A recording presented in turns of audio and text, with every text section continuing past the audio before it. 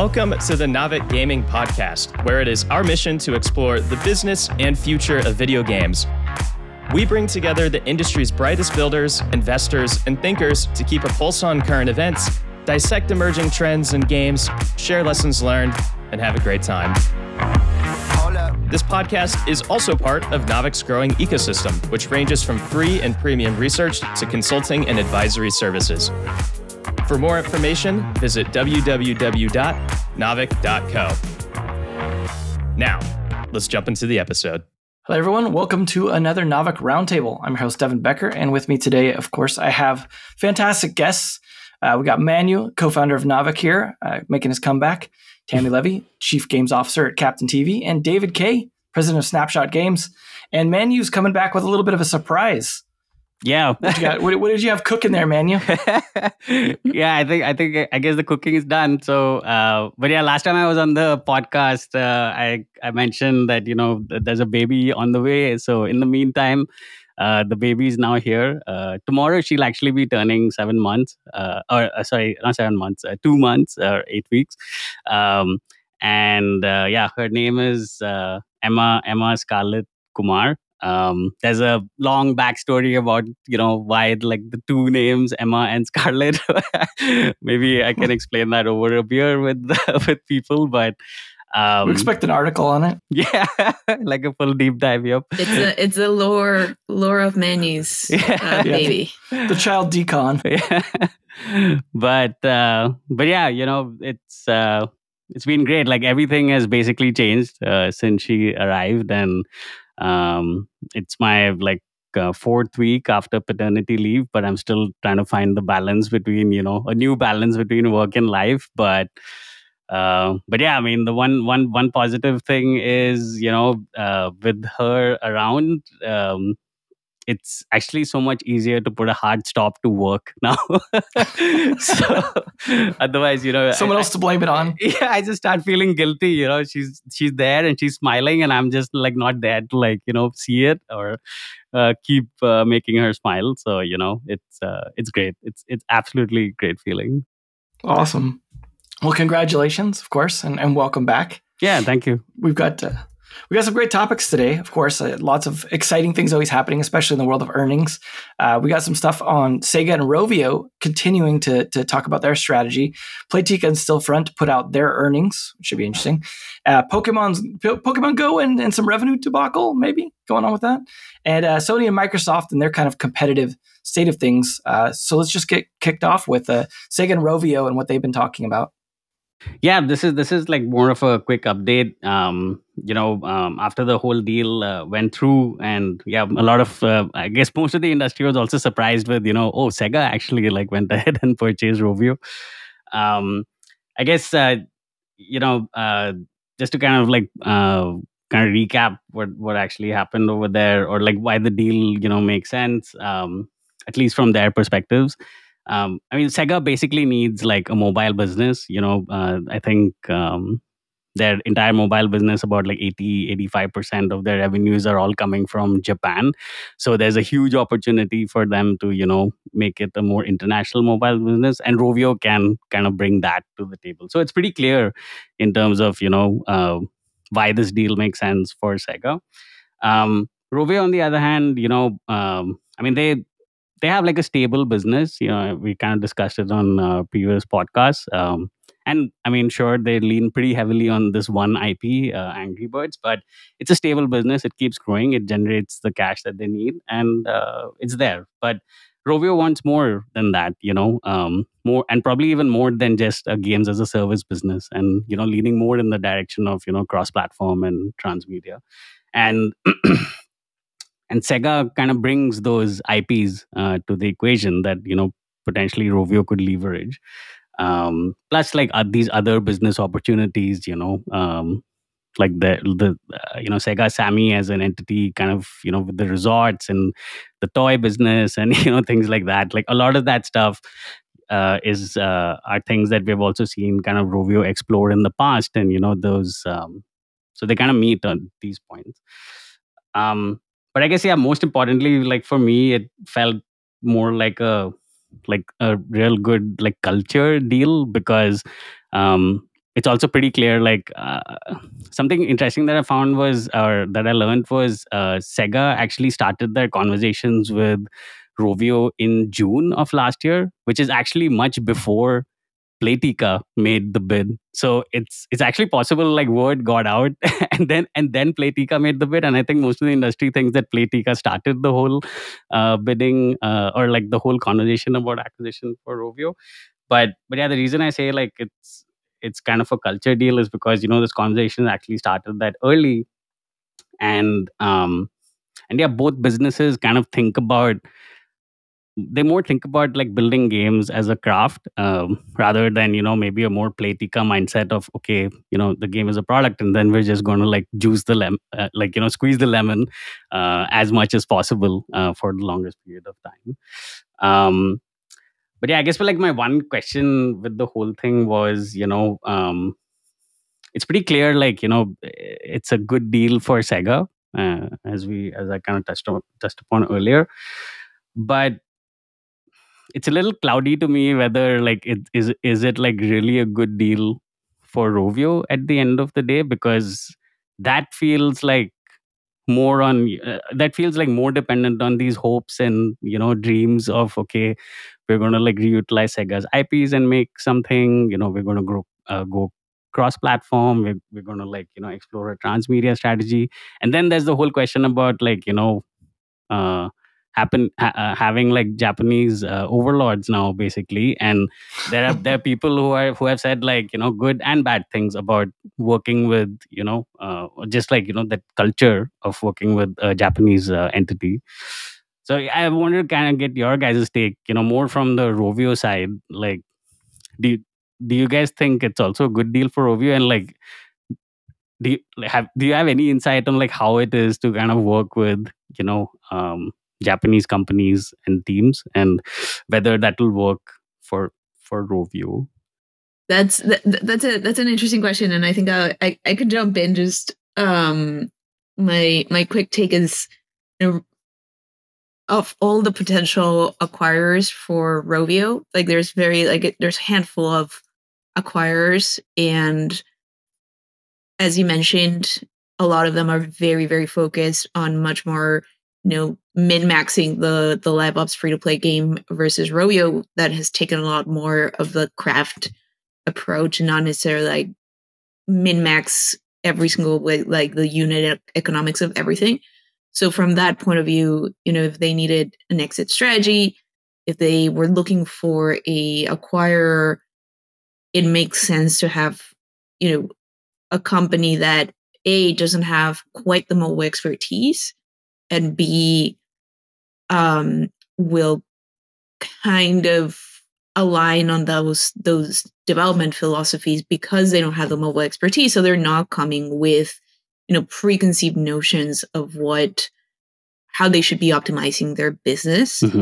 But at the same time, there is kind of like that interesting piece on how is it going to play out long term if Sega is actually looking at Rovio for Rovio to take the lead on their mobile strategy, or are they going to, struggle with understanding the mobile space and the mobile economics? And of course, there's also another piece to it, which is the cultural piece, as you mentioned. So I think that I hadn't thought about the cultural piece as much, because we're seeing like so many, international basically mergers at this point, Yeah. where it feels like a much more global just way of operating games than ever before. But I think it is also something to just watch out for and see, how do they integrate long term. Yeah. Maybe to like focus my question a bit, and I don't know, maybe David has like an opinion on this. Like, I mean, like Rovio has the Angry Birds IP, and it's and Sega, like they have all the experience with the toy business and the resorts and the arcade machines and whatnot, and all of that stuff is probably easier for Rovio to plug into with their IP. But when from Rovio's angle, if one of the key if one of the key selling points of kind of getting acquired by Sega was Sega's IP and like working on that IP to convert it into mobile titles or whatever. Like how I just don't know, like how do like how do the Japanese entities think about or like how protective are they about the sanctity of their IP, like keeping that sanctity when other teams are kind of creating games on top of those IPs. So, okay, so there's, I guess, two questions there. One is kind of which way is this flowing more, right? Is this more about, because it's actually pretty easy to see. There's some compatibility, I think, between Sega's success taking Sonic and moving it into other areas. They've been reasonably successful with that. And Rovio, actually, I think the Angry Birds movie, from what I recall, was not incredibly well reviewed, but it certainly performed quite well, I think. And so you're right. It's actually pretty easy to see how there could be quite a nice opportunity for Sega to take the Angry Birds IP and do all sorts of things with it. I can't, as far as the what they will be allowing Rovio to do with Sonic. Historically, I would say Japanese companies have not been known for being incredibly easy to work with from that perspective. I will say that Sega has. I know a little bit about the relationship between Sega Japan and Sega Europe. So Sega Europe is really effectively a publisher. Quite focused on strategy titles, so they've the Creative Assembly is their big studio there, Total War and so forth. And they're, from what I understand, like they are, maybe this isn't apples to apples because they're not really working much with Sega's IP, so maybe it's a different question, but they've been given quite a long leash. And the reason, frankly, has been they have performed. They've been quite a significant contributor to Sega's profit margins. Actually, Sega has multiple lines of business, but the software is by far the most has by far the best margins. So there is a sense to which if they're paying a decent price for this business, they're going to. I think I would imagine they're going to give them some latitude, because otherwise, why are you spending the money in the first place? But I'm speculating. I don't have any real insight here. No, that's good context anyway. Just I've just never been exposed to that Japanese developer ecosystem, or just the mindset of kind of working with companies there. But that's good insight regardless. That's pretty much what I've heard also, right? Like, there's some level of inflexibility with the IPs, and kind of letting go of them a little bit when other people are developing games based on those IPs. Yeah, I guess I'm wondering on the reverse side of that too. Like if Rovio's been just stuck with Angry Birds as their IP for so long, and I mean Sega kind of is not stuck with Sonic, but obviously has Sonic as like a pretty iconic one. Like, is Sega then maybe able to help Rovio launch a new IP to be able to expand out a bit? Because of course Sega has its own audience. They can maybe help for penetration in Japan, which of course is a very mobile first demographic in a lot of ways. So I do wonder if that could be a big help for Rovio to be like, hey, we want to expand outside of Angry Birds finally. Maybe now we have some leverage and support to do so. Like, is this an opportunity for them to do that rather than just being like, let's just both sit on our existing IP? Yeah, no, that's kind of like where I was coming from with my point about one of the reasons why this would also make sense. This deal would make sense for Rovio because it basically gives Rovio access now to Sega's IPs, right? Sonic being one of them. I mean, there's Total War, there's Persona. There are like quite a few.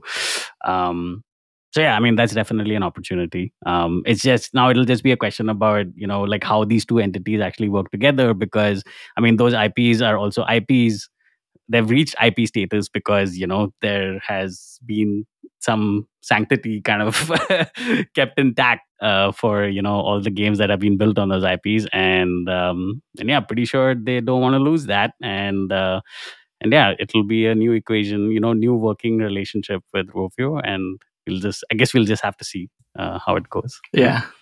I think we'll definitely be keeping an eye on both of them, right? Yeah. As always, but I think it's a good opportunity, and I think a synergy that both teams were happy with, from what I heard. So I think that overall is positive, because we definitely see some more hostile M&As happening, and so this is nice to see one where everyone's happy, and that maybe the Playtika thing is best that didn't work out. Yeah. So it's good. But speaking of companies that like to do acquisitions, and Playtika themselves, we've got some interesting earnings reports that came out. Yes, and by interesting, I would say boring earnings. So yeah, we had a couple of earnings reports go out last week. One was Playtika, the other one was Stillfront. Both of them pretty boring, stable kind of quarter. Also, especially on the Playtika side, very much in line with their forecast and guidance for the year, which it's good news that Q1 is in line with their forecast, because otherwise it would be like real trouble. So I'll go through it fairly quickly just to give everyone kind of just an update on where these two companies are at, in both of them being very much portfolio driven through acquisitions. I don't think there's a ton to discuss here, but I'll just highlight kind of the key points. So on the Playtika side, very stable quarter. One of their keynotes in their earnings was it just made me laugh, because basically the takeaway for me was like, oh, live ops work, cool, because they saw strong results from content packs and promotional features around events like the Super Bowl and Valentine's Day and St. Patrick's Day celebrations. I was like, cool. What is the and AI? Did you see the AI note? Yeah, that was the next note I was going to make. Is that's the other interesting point that they highlighted, was that for their Bingo Blitz game, they've started to use AI, and it's funny because they kind of underplayed it. It was just like a little note in there where they were calling out that they used AI to help identify new segments of players, kind of potential top players earlier in their journey, to make sure you retain and convert them early on, and they're seeing an uplift off of those efforts. So I thought what was very interesting out of that is, are we going to start seeing more and more AI callouts in these earnings reports, and how do those influence how we're perceived? I have an opinion on this. Yes, go for it. Because the rest is boring. The answer is. Can I swear on this podcast? I forget. Yes, you can. All right. Well, the answer is fuck yes. Yes. This is. I don't know if are you guys watching? Are you guys watching Succession? Anyone else watching Succession at the moment? No. Oh. All right. Well, we're going to have some listeners who are. So, for apologies to my fellow hosts, but this is a very much a Living Plus moment. They're going to start hearing a lot of mentions of this in earnings calls. This is definitely like how it happened with blockchain, like a year back, right? So yeah. Big shoes. You got to pay lip service to whatever the buzzword is, right? Otherwise, no one pays attention to your earnings calls. But honestly, man, like, and honestly, go for it, man. Sorry. I just want to say, but honestly, I feel like the mood around AI is just so much more productive versus the mood around the Web3 stuff. Who's pushing back? Oh no, it's bad for the environment, or whatever other excuse, right? Yeah. So I mean, when Playtika said, okay, they are using AI, but then they kind of also attached it to the personalization aspect of it. That was still interesting, and that does feel like something tangible, like other teams could potentially replicate. But But yeah, also like Playtika does have the resources to invest in that versus other teams. Well, now everyone has to say they're doing it though, although it'll look like they're slacking. Yeah, especially the public companies. But anyway, Tammy, sorry. Yeah. No, that's what I was gonna say. It just feels like much more tangible and it feels much more impactful. And you can, even with that small note that they made around AI to help identify players, like that is something that a lot of companies have been doing with data, and it really is just the evolution of how we use data for live ops, from just collecting data to reacting to that data. There's been a lot of like machine learning prototypes and platforms that have tried to precisely do this, like identify players and segment them earlier and earlier. So none of this is new. And I think that's probably why it was kind of underplayed a little bit. And they, before would have been like, oh, our optimization processes, da. And now it was like they put like the AI label on it.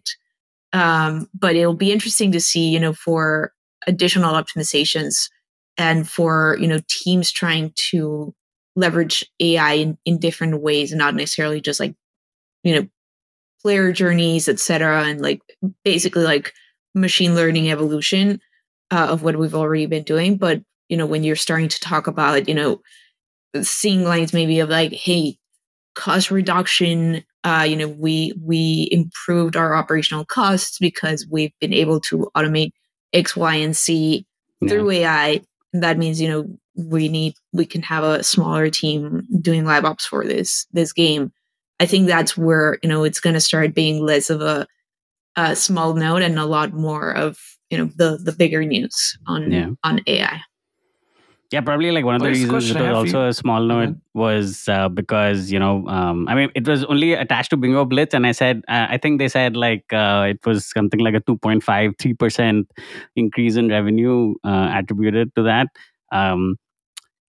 I kind of hope like all of it is like because of the personalization, efforts, because personalization as a topic in game development has also kind of been around forever, right? But it never has taken, it's like major root in operations for anybody. And I hope like that 3% kind of, moves to like even a 30%, over the course of the next couple of years. Because that would make it like really more than a footnote, in their reports. And I would personally just love to see like, personalization systems kind of, just grow more of a foothold in the industry, especially also in this post IDFA context when you basically are flying blind on the acquisition side of things. But once they're in, then you can, personalize and, kind of move that 3% to a 30%, hopefully. But yeah. Just as a quick follow-up question on the earnings, then I wanted to find out if you think Playtika suspending doing new games was like the right move given what their earnings look like now. I think it is the right short-term move. Like my take is it's the right short-term move because they're stabilizing the company, stabilizing their revenue, being able to stabilize their costs. At the same time, the question is what comes next, right? Like they're going to want to see growth. They're going to need to show growth. So where is that growth going to come from? Are they not confident that their existing teams can deliver on new games? Then are they just kind of going to double down on the acquisition strategy that has worked out for them and for a lot of other of these companies that have become aggregators of a lot of game studios? So I think it's short term. The answer is probably yes, but we'll see how it pans out if they can't secure additional growth via new games. Not right now. Additional acquisitions, and like what are the companies that would be open for being acquired by Playtika, and that Playtika can actually secure. I don't think like Rovio gave Playtika a good look anymore now. So I really don't know like what's going to happen, but But yeah, I mean that was kind of my question too. Like, where does Playtika really go from here? Because sure, like, it's all like, I mean, yeah, maybe they're like building stability right now in this post IDFA climate. But I mean, it's also like maybe a little bit too stable, and it's not really going anywhere. And yeah, Yeah. at least for me, it just comes and down on to the the new games. So Yeah, and then on the acquisition side, I mean, you kind of mentioned it. It's a little joke of like Rovio didn't give them a good look, but honestly, like part of it is they have been really good operators in terms of reducing costs and being very aggressive about canceling projects, closing yeah, unprofitable studios or studios that moving operations to places where they could be more profitable. But they're like ruthless operators in that way. So as a team and as a game studio that might be approached by Playtika, if you're not amiable to that, you're not gonna even open the conversation with them because what it looks like to be acquired by Playtika. yeah. Yeah, I was definitely like half joking, because there are enough number of teams also out there who like the way Playtika operates, and it would be a great fit. Um, it's not always about the craft for all game developers. I mean, you make it sound like if you're just having trouble firing people, just get acquired by Playtika and they'll do it for you. I didn't say we need to cut costs, but we're too nice. Let's just have Playtika do it. Bring in the axe, guys. Yeah, and speaking of acquisitions and aggregators, we can jump into the next one for the earnings reports. See, I'm learning on the transitions here from Devin. So yeah, the other one that came out was Stillfront. Similarly, nothing controversial or unexpected. Takeaways, no new acquisitions, no new game launches. They continue to have a huge portfolio of games, global games. I think it's north of 70 at this point, even with the ones that they've shut down in the past few quarters. Their revenue has been steady. Again, it's good to see that Q1 is like in line with our expectations, because otherwise things would be rough overall. The strongest part of their business right now is their 4X strategy games and not on mobile. So their line of the Supremacy games, Empire from the Good Game Studio. They did see, and this was kind of like the one interesting note also that I took away from it, users decline in their casual bucket of games. So they bucket their games in 3 groups: strategy, simulation, action, and RPG, and then casual and mashup. For their casual bucket, that's where they saw DAU and MAU decline. And I kind of looked into it a little bit and was reading up a little bit on what drove that. And basically, the news is actually from Q4 of last year, and they're just seeing the effects right now in Q1, where one of their offices in Bangladesh, their Bangladesh office, the studio was called Ulka Games, which was part of Moonfrog, which makes poker and rummy, and I forget, they have another like multi-game game. So this studio, Ulka Games, published the adaptations of the poker and rummy game in Bangladesh, kind of a localized version. And Bangladesh came in with very restrictive measures and very targeted towards Stillfront, where they expanded their definition of illegal online gambling to just virtual chips. So they basically came after them. Stillfront decided to close down operations just to not have to deal with these like very tight and strict regulations that were really being targeted across the board, but they got targeted here as well.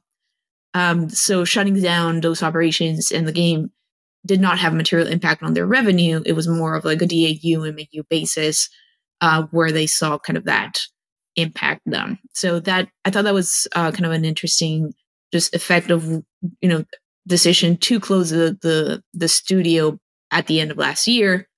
They're seeing kind of that effect on their user base, their global user base, going into this year. I guess outside of that, yeah, it's steady as it goes. I found it very interesting how they're grouping their games, but that's just me. I was like, man, your casual simulation mashup sounds like you're just like putting games together so that you can say like these buckets are all like relatively stable and like they cancel each other out when they're like up and down versus like an actual like something that makes sense. But that was just like an interesting. Yeah. That was like interesting. I was like, how is a Hollywood Stars, Big Farm Mobile, Harvest, and I think like another more mid-core game all fall into like simulation action RPG, and then the Property Brothers, Trivia, Poker, Rummy, etc. fall under casual mashup, and how are they not in different groupings? But I mean, anyway. it's all about like that public, like what narrative is going to keep the public markets happy. But yeah, and it sounded very much like I was like, oh yeah, they want to say like they're aggregating games in a way that makes each bucket look relatively stable. But yeah, I don't know if you guys have any other thoughts around Stillfront, the Stillfront in general, and like their current strategy. It sounds like they're steady as it goes in terms of their strategy and their performance right now. Actually, the thing that surprised me the most is they're not like for the past couple of quarters they aren't executing on their fundamental strategy or the strategy that they actually started with, which is kind of being this roll up entity, acquire like this bunch of studios, and then like figure out like organic growth from that, but not stop with the acquisitions. I think they used to be on a rate of like one acquisition a quarter, and those used to be entire studios. Then it went to just acquiring individual games, and then the pace also reduced. It was no more once a quarter, and I don't think they have done an acquisition for like the past couple of quarters. So like their foundational strategy is basically in question. And they had this they do this capital markets day where they kind of go pretty deep into basically being like super reflective on the company and trying to be as transparent as possible to the public markets about operations and how they're thinking about portfolios and things like that. And they had this one slide where they were basically saying that Stillfront is kind of in its fourth phase of its life. So the first phase was the entrepreneurial phase, which is where they kind of like set the foundation, and like these four companies came together to form Stillfront. Then it was the structure phase, which is where they kind of did their initial set of acquisitions to lay that foundation. Then it was the scale phase, which is when that like acquisition resulting in like inorganic growth flywheel was kind of spinning, and they kind of got their scale. And now it's entering the synergy phase, which is probably the most questionable phase, right? Because now you just have like you have like all these studios, and they have like the Still Ops platform, which is kind of the the meeting place for all these studios. And like it's basically like Playtika's Boost platform in a way, maybe even more expanded from that. And so they stopped acquisition, so there's no inorganic growth happening, and now they're in the synergy phase, which means there is like a lot of pressure for just organic growth at Stillfront. And the story is kind of similar to Playtika, where it's essentially going to be about, okay, so now you have all these studios, where are the new games, and is it going to be like sequels to their already existing IPs? Are these teams going to build new IPs? And and then how will they like perform live ops on their existing portfolio itself? And like on that point, one last note, but I feel like that dropping DAU's problem is actually a portfolio wide issue. Not like, I mean, maybe the Bangladesh stuff actually contributed to it a bit, but their entire portfolio is also like pretty old, right? And yeah, it's just like a portfolio wide issue, which is why then you see like the ARPDAU is also kind of skyrocketing in their earnings report. So yeah, live ops, they have kind of need to focus on that. And then new games is like, again, the huge question. Can Stillfront cannot deliver on new gaming experiences? But I have strong opinions about aggregator parent companies and being able to show organic growth. Mhm. I think it's incredibly hard, and it's a strategy that's almost set out to fail. Mm. Because first of all, they're public companies. Second, they have in the open market, they have shown these very like step function growth kind of phases, right? Especially if you're a good, you're doing smart acquisitions, you're going after profitable companies as well. So you're kind of like just aggregating revenue and profit and seeing like this accelerated growth every time you do an acquisition. And you're not positioned to wait for the part that is hard about making games, which is making good games. And that takes time, and that takes failure, and that takes investment.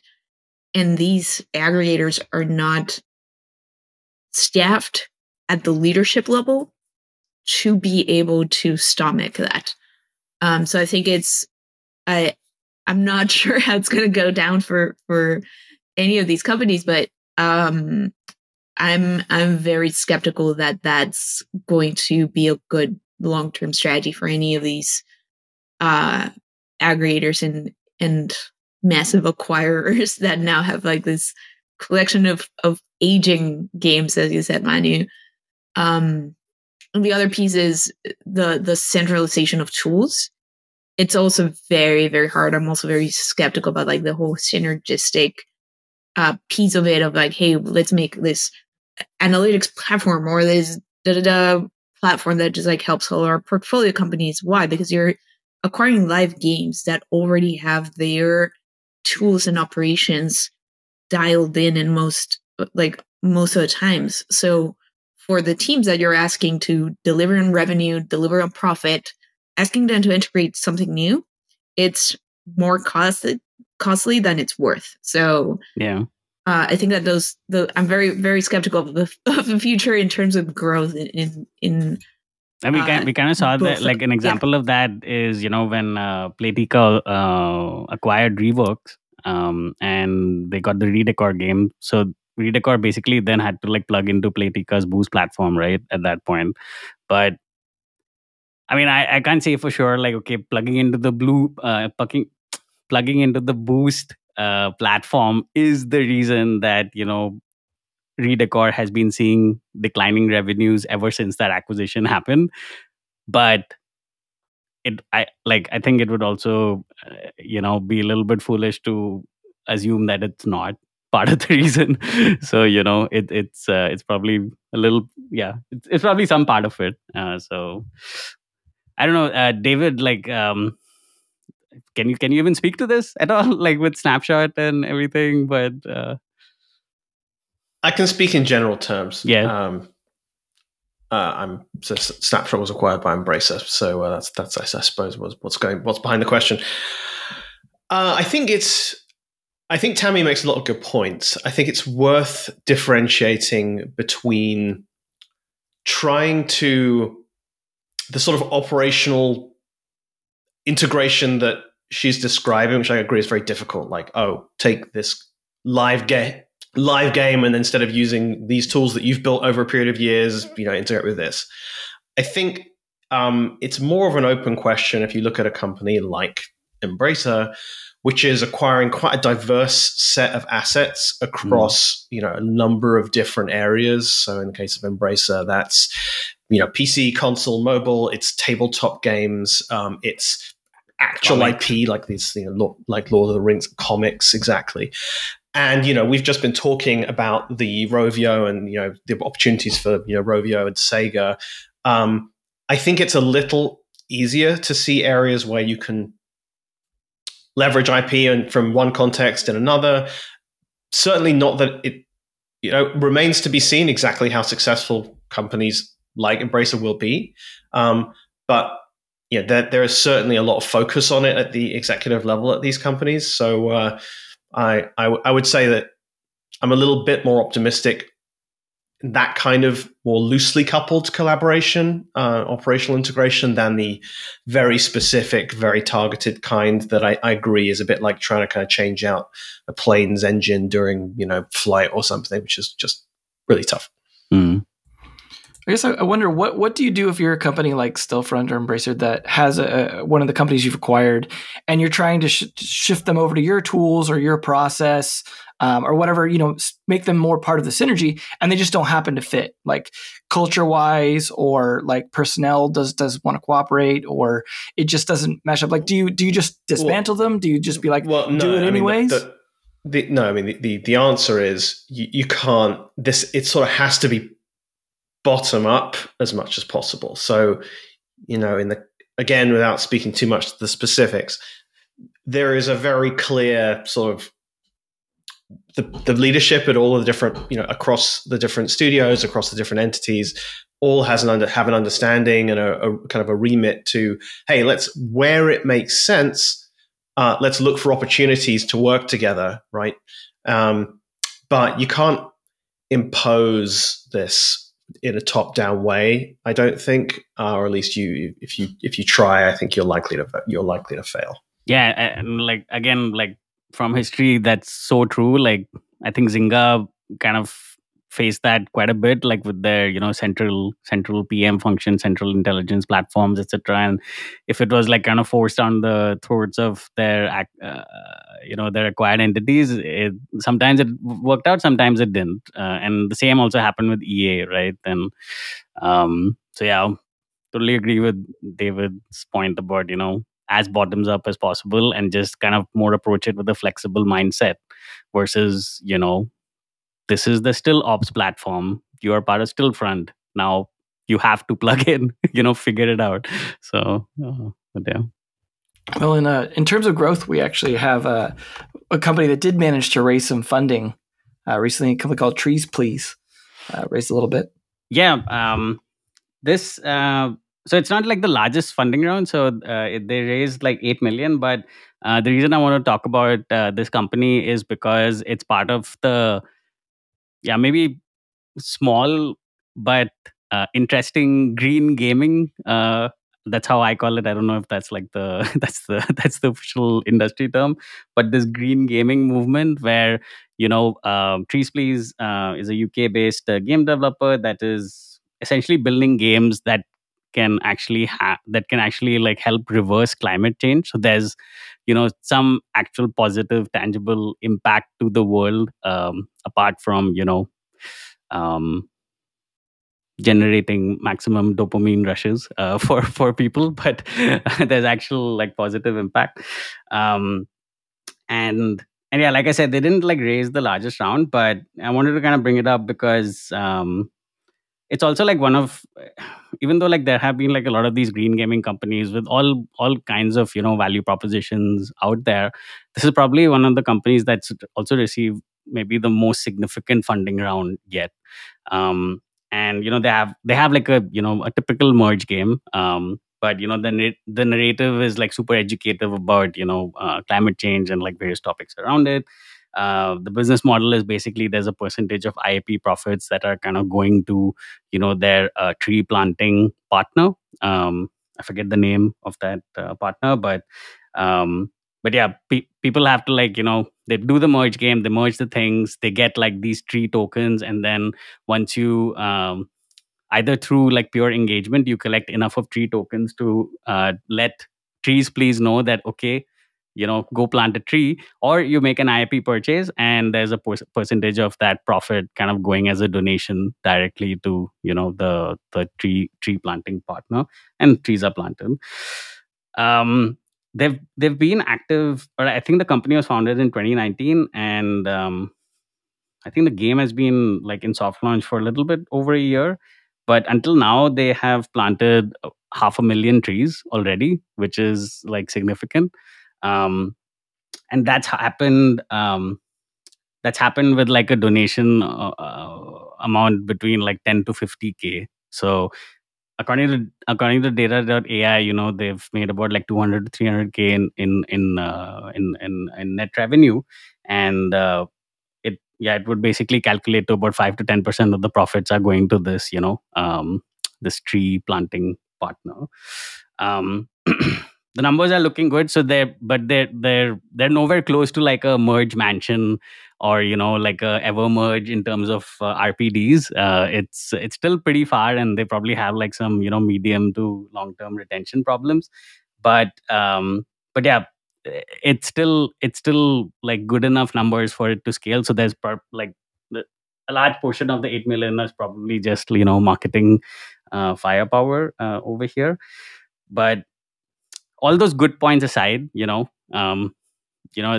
planted like 500,000 trees. They found a game that actually has some numbers that you can push UA money into it, and they're giving a larger than normal percentage of their profits to this thing. All these good points aside, um, I guess my question to you guys is, we have also seen this model in the past, but not really like this. When I was working back at Zynga, they also used to do live, like they used to do some events that were charity focused, and 100% of revenue attributed to this event so directly go to the charity, right?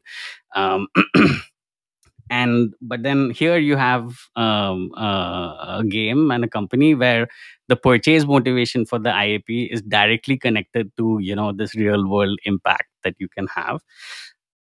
And somehow I feel like maybe like which model is better, because I feel like with the trees please model, just to play devil's advocate a little bit, but with the trees please model, somehow I feel there could be like a potential identity issue for the game, because like you have a game that's all about like creating real world impact, but to like to really hit the metrics of a merge mansion or an ever merge, like you need to be like pretty hardcore about like your free to play mechanics, right?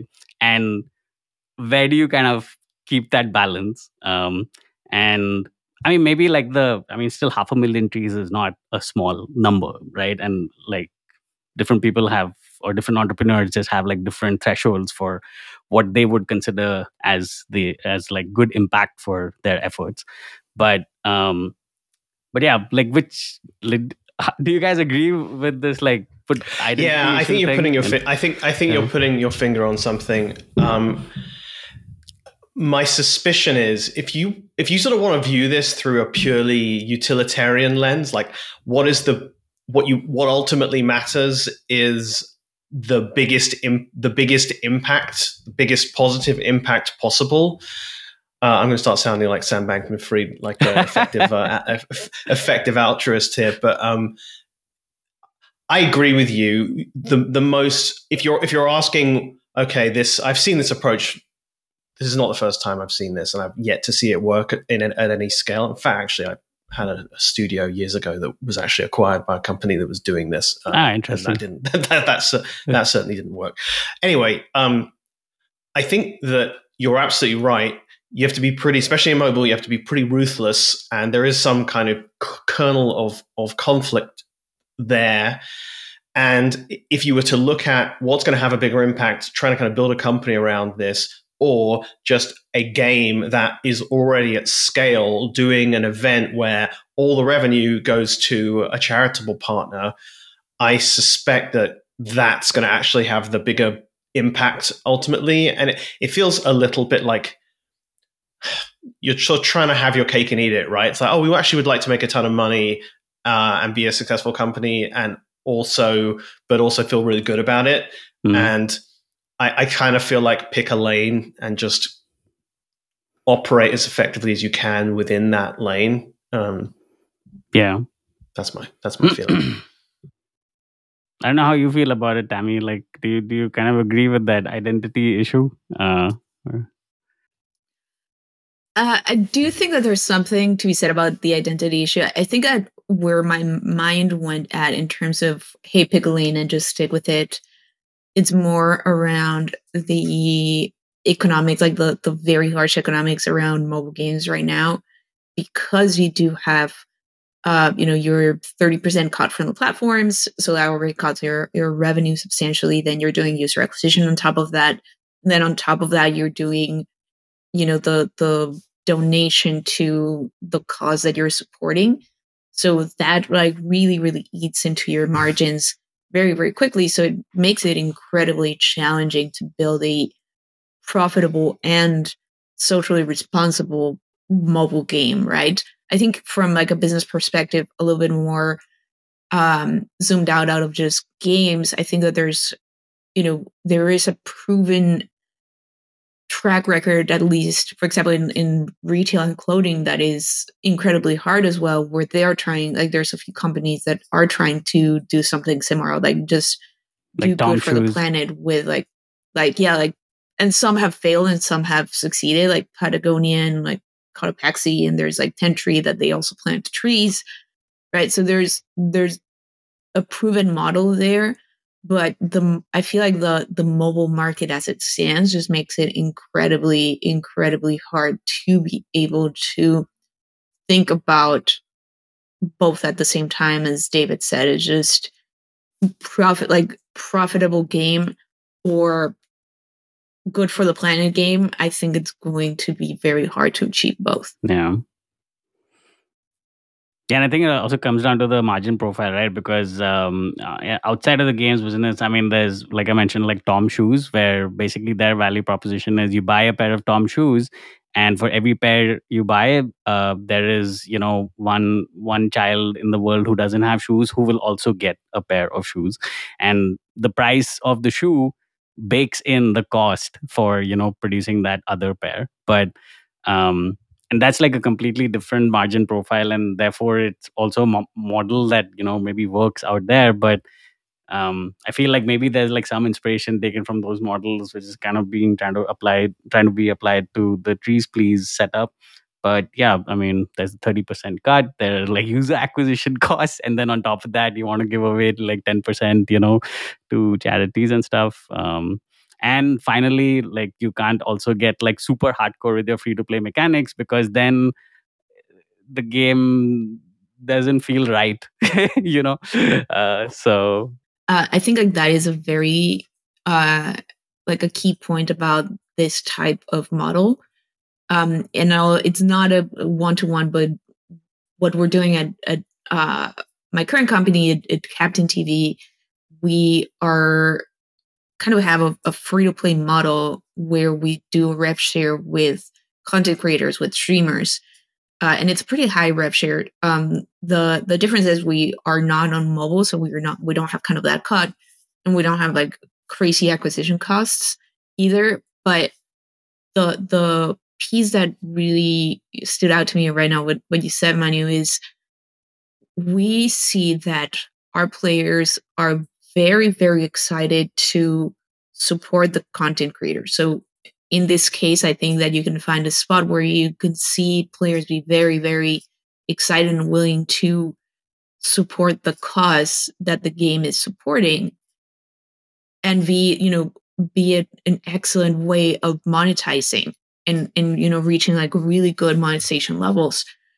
But what we see because of that is that players are very allergic to that traditional pinch of free-to-play games. So they're like extremely happy with, cosmetics, support, like spending on cosmetics and kind of that, just let me play, I'll support the cause, I'll buy cosmetics, don't pinch me. Yeah. And that I think like that's where there's a potential conflict.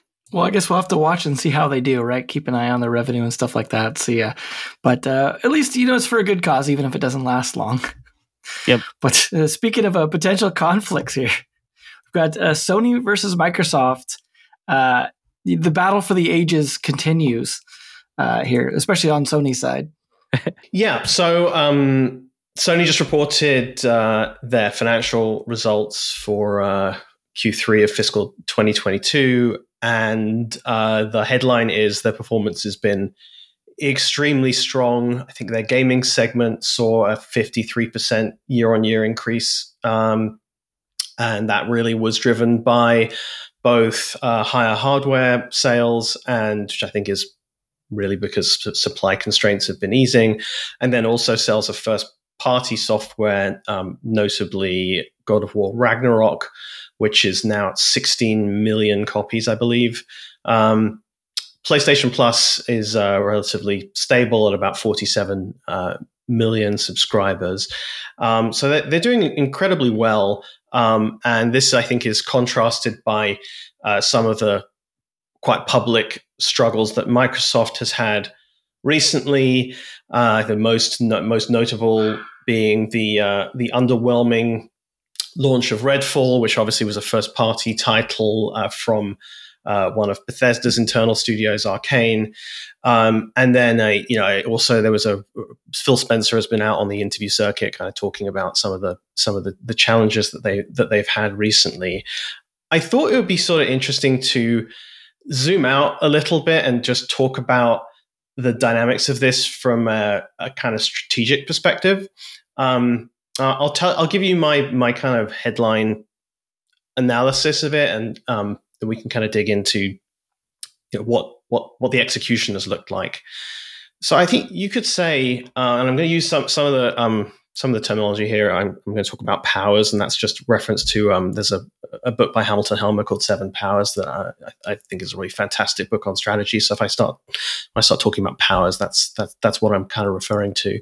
If you going into this generation, you could see the heart of Sony's strategic strength has come from kind of several powers. Probably the principal among which are owned IP and studios. So in the case of owned IP, you're talking about obviously titles like the Gear of War franchise, God of War franchise. And then you obviously have other things like Spider-Man, Last of Us, and so on. And these studios that have have established some pretty amazing pedigrees. Naughty Dog, Insomniac, Sony, Santa Monica. So they have these real sort of cornered resources and really strong brands in this owned IP. And one thing that Phil Spencer has also talked a lot about is in sort of fumbling the Xbox One generation. What that's created is, which was really the pivotal, the PS4 Xbox One generation was the pivotal one, arguably in the migration from physical media to digital libraries. And what that has done is created some significant switching costs for the people who own one console or another.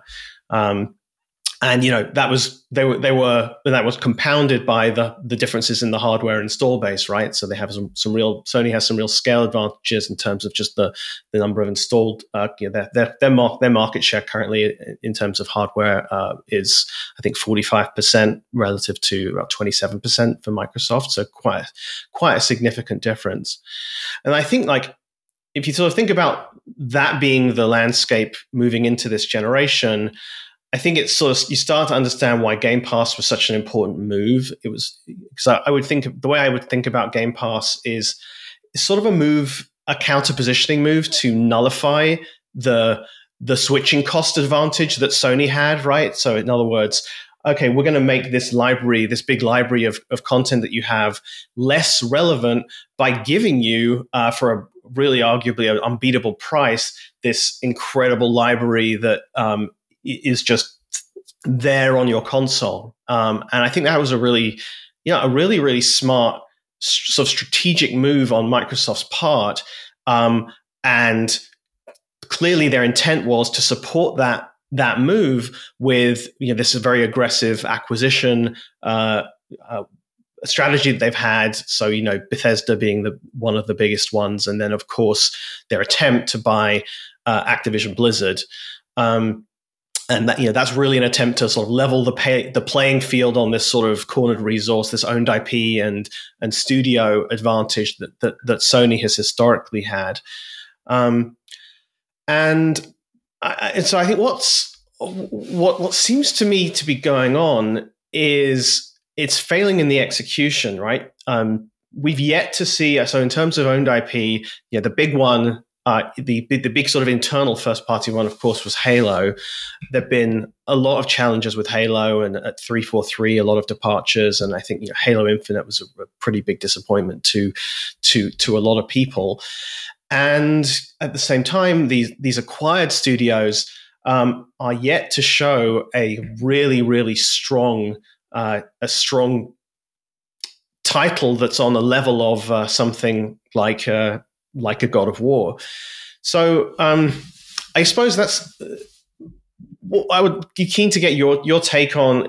How does this analysis resonate with you? And then I guess the more interesting question, what are the moves that Microsoft could potentially take from here to sort of shift the playing field somewhat? I could go first. I pretty much agree with your analysis, and what you when we were kind of discussing this on our Slack channel, and you mentioned that the smartest business model does not matter if the games don't exist behind it, and I think that is so true. So great, it was a great strategic move to kick off Game Pass, and no doubt about it, it's a very smart business model move. But players are going to go where the great games are, and you need to have the great games first, right? That is the core thing to solve for. And honestly, based on what you said right now about these acquired studios not kind of creating new games and such, or that, where is that next big new game? So many parallels to our conversations about right now about Stillfront and Playtika and things. It's kind of the same issue over there too. But yeah, what it also kind of reminds me of is some of the discussion around Netflix's challenges, which was they sort of at some point became a volume player, and arguably one of the things they've been less successful at is creating this sort of HBO, those sort of flagship style shows that, they've obviously had some, in Squid Game and things of that nature. But I think with these subscription services, volume is great, but you need that headline. You need the stuff that is the actual reason that people are going to come and stay subscribed. And I think just the execution has been lacking.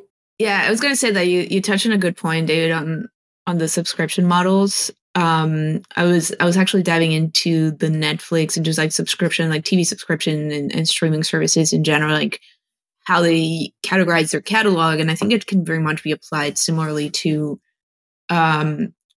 games that are trying to go after subscriptions, and it's exactly what you were saying, is that you need the headliners, they have their tier, top tier content that is going to acquire them users. Why? Because it's being talked about, et cetera, et cetera. And then from there, they have their kind of filler content, that it's quality content that they have there for you to jump right after you finish that show that you just kind of came in to watch. There has to be relevant and similarly kind of good overlap of interest of second tier filler content. And then they have the back catalog, which in the gaming space, I would say you have your AAAs, you have kind of all these smaller indie games that are very quick to play through, etc. And then your back catalog is all these ports, which you see, Microsoft is doing a bunch of ports over right now. You look at their roadmap of quote unquote new games for 2023, and I think out of 10 that they announced, half of them are remasters or ports, so it's not really new games. And I think there's this big question mark about what are those headliners that are actually going to be growth drivers. The other thing that's interesting here is the thing we haven't mentioned yet is the PC platform. which is it's slightly ironic that if you look at the history of Microsoft, they have been they were extremely successful at leveraging their ownership of the operating system to gain strategic advantage in the market broadly, right? They did this in browsers. They did this in with Office. We were able to take this ubiquitous platform and really push it. Ironically, in games, you could argue that the company that has benefited most from that has been most successful in establishing kind of network effects and scale on PC is actually Valve, it's also I think notable that the regulatory environment is much less hospitable today to the kind of, and this is even Microsoft they were obviously very high profile Justice Department lawsuits and stuff around anti-competitive practices in the 90s. But I think it's slightly ironic. It's worth asking the question, I suppose. The more interesting thing is worth asking the question. Obviously, Microsoft is a bigger business than Sony or Nintendo, right? They're a massive, massive company. They've got huge businesses in cloud. They've got, obviously now they're becoming a big player in AI through their stake in OpenAI. I think it's ironic that their ownership of the PC platform. The other reason to note this, by the way, is that Activision Blizzard also reported results recently, and they reported that they are currently making more money on PC than they are on console. Yep. Which arguably makes this acquisition going through even more valuable to Microsoft. But I suppose my question is, what's the role of PC in all of this? And then are there other levers that Microsoft can pull to shore up their position here? Yeah. I guess you also shared this article on the Slack channel where it was like a Forbes piece written by somebody, and I think one of his key points was there's a ceiling to this subscriber base. They've been stagnant for Sony's been stagnant, I think, about 45 million subscribers for a couple of years now. The last time we had reports on Microsoft on Game Pass was January 2022. Yeah. And I wonder if PC and Microsoft's hold of PC market share across the world is that lever to break that ceiling in like a 10-25x fashion, because I mean, at the end of the day, like Phil Spencer said on his interview, on what is it, on this YouTube channel, I forget what it's called. I mean, he said that we're not in the business of out consoling anybody. Right. It's about like giving access to the best games to all the people in the world, and they can play it with their friends. I mean, I completely butchered the mission statement of but that's kind of the point. And yeah, I mean, PC of course would play like a huge role in that, and they don't really care if it's like if you are accessing Game Pass on the Xbox or on a PC or whatever, as long as you access the Game Pass. And so yeah, I mean, I don't know what you think about that, like in terms of what role PC has to play in the overall longer term Game Pass strategy. But yeah, I mean, even that doesn't matter if the games aren't there. So, still comes back to that point a bit. Yeah. I have and also what are the biggest game and the biggest PC games? Many are they're owned by Valve and Activision. Yep. I think I have kind of interesting perspective on the PC side as a gamer that doesn't own an Xbox but does own the Game Pass, and was like a big cloud gamer as well and stuff like that. One interesting aspect of the way they handle Game Pass is kind of weird on PC. So like on PC, like a lot of people go to console sometimes because they don't want to deal with having like the high-end PCs or dealing with the PC aspect of like managing stuff. But the Xbox stuff somewhat comes with Windows, right? So like a lot of people already have access to that stuff. And a lot of people don't even realize if they have a Game Pass from their Xbox, that also does something for them on their computer and on their phone. A lot of people don't even realize that exists, right? So some of that's like a lot of times just not good marketing on their part. But the other thing is the kind of weird dynamic they have on PC when it comes to treating it like a PC or treating it like console. So on the PC side, if you want to play stuff that's a cloud game, it's all on Xbox servers, and they force you to use an Xbox controller. You used to be able to use third-party controllers, like I ironically would use a Stadia controller, but then they started enforcing Xbox controllers only for the thing to play the cloud games on there. So if you wanted to play a game with a keyboard and mouse, you had to actually install the game. So you had to download it. So that kind of took away some of their advantage of like saying like, hey, I've got a low-end PC, and that's why like I'm playing on console because my PC's not great. Oh, it'd be great if I could actually play that game on my computer. But like, if I want to play that now, all of a sudden I've got to hook my Xbox controller up to my computer to then be able to play that. So I feel like they've done a bad job, like taking advantage of the advantages they do have on there. I know they're working towards fixing that to eventually make it so that you can use keyboard and mouse. But they have that whole issue of like, oh no, you're playing on Xbox servers. So then you're like kind of a cheater.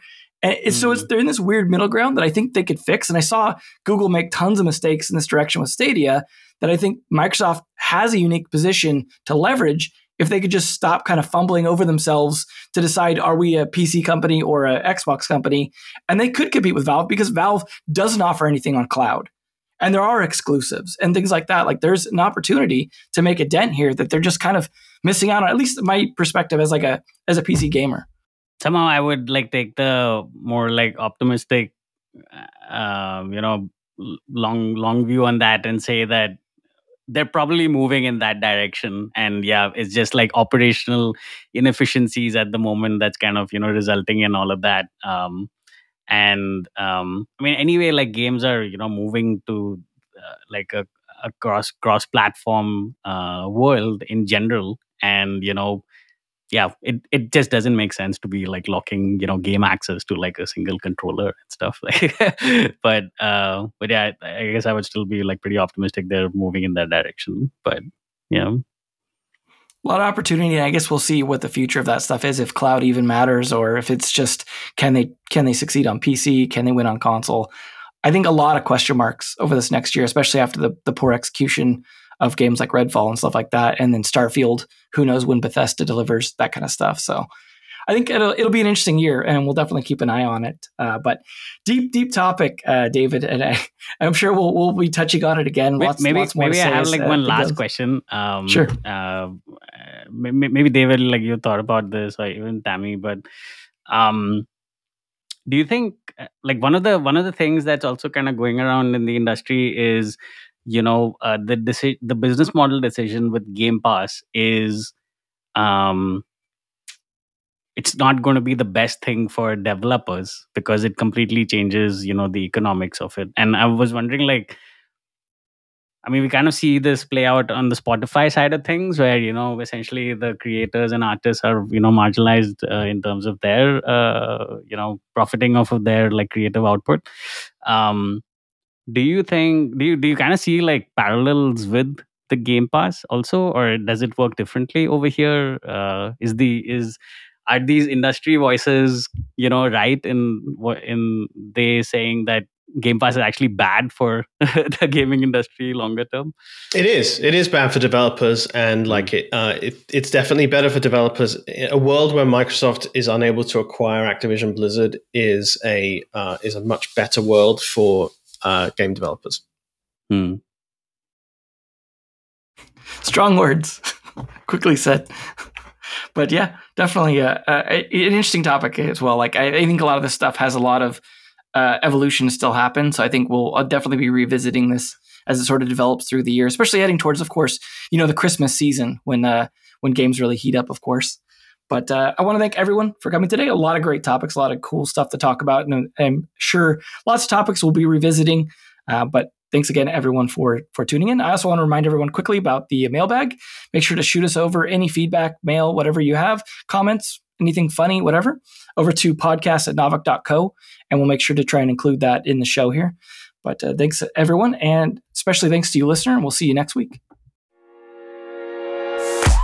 If you enjoyed today's episode, whether on YouTube or your favorite podcast app, make sure to like, subscribe, comment, or give a 5-star review.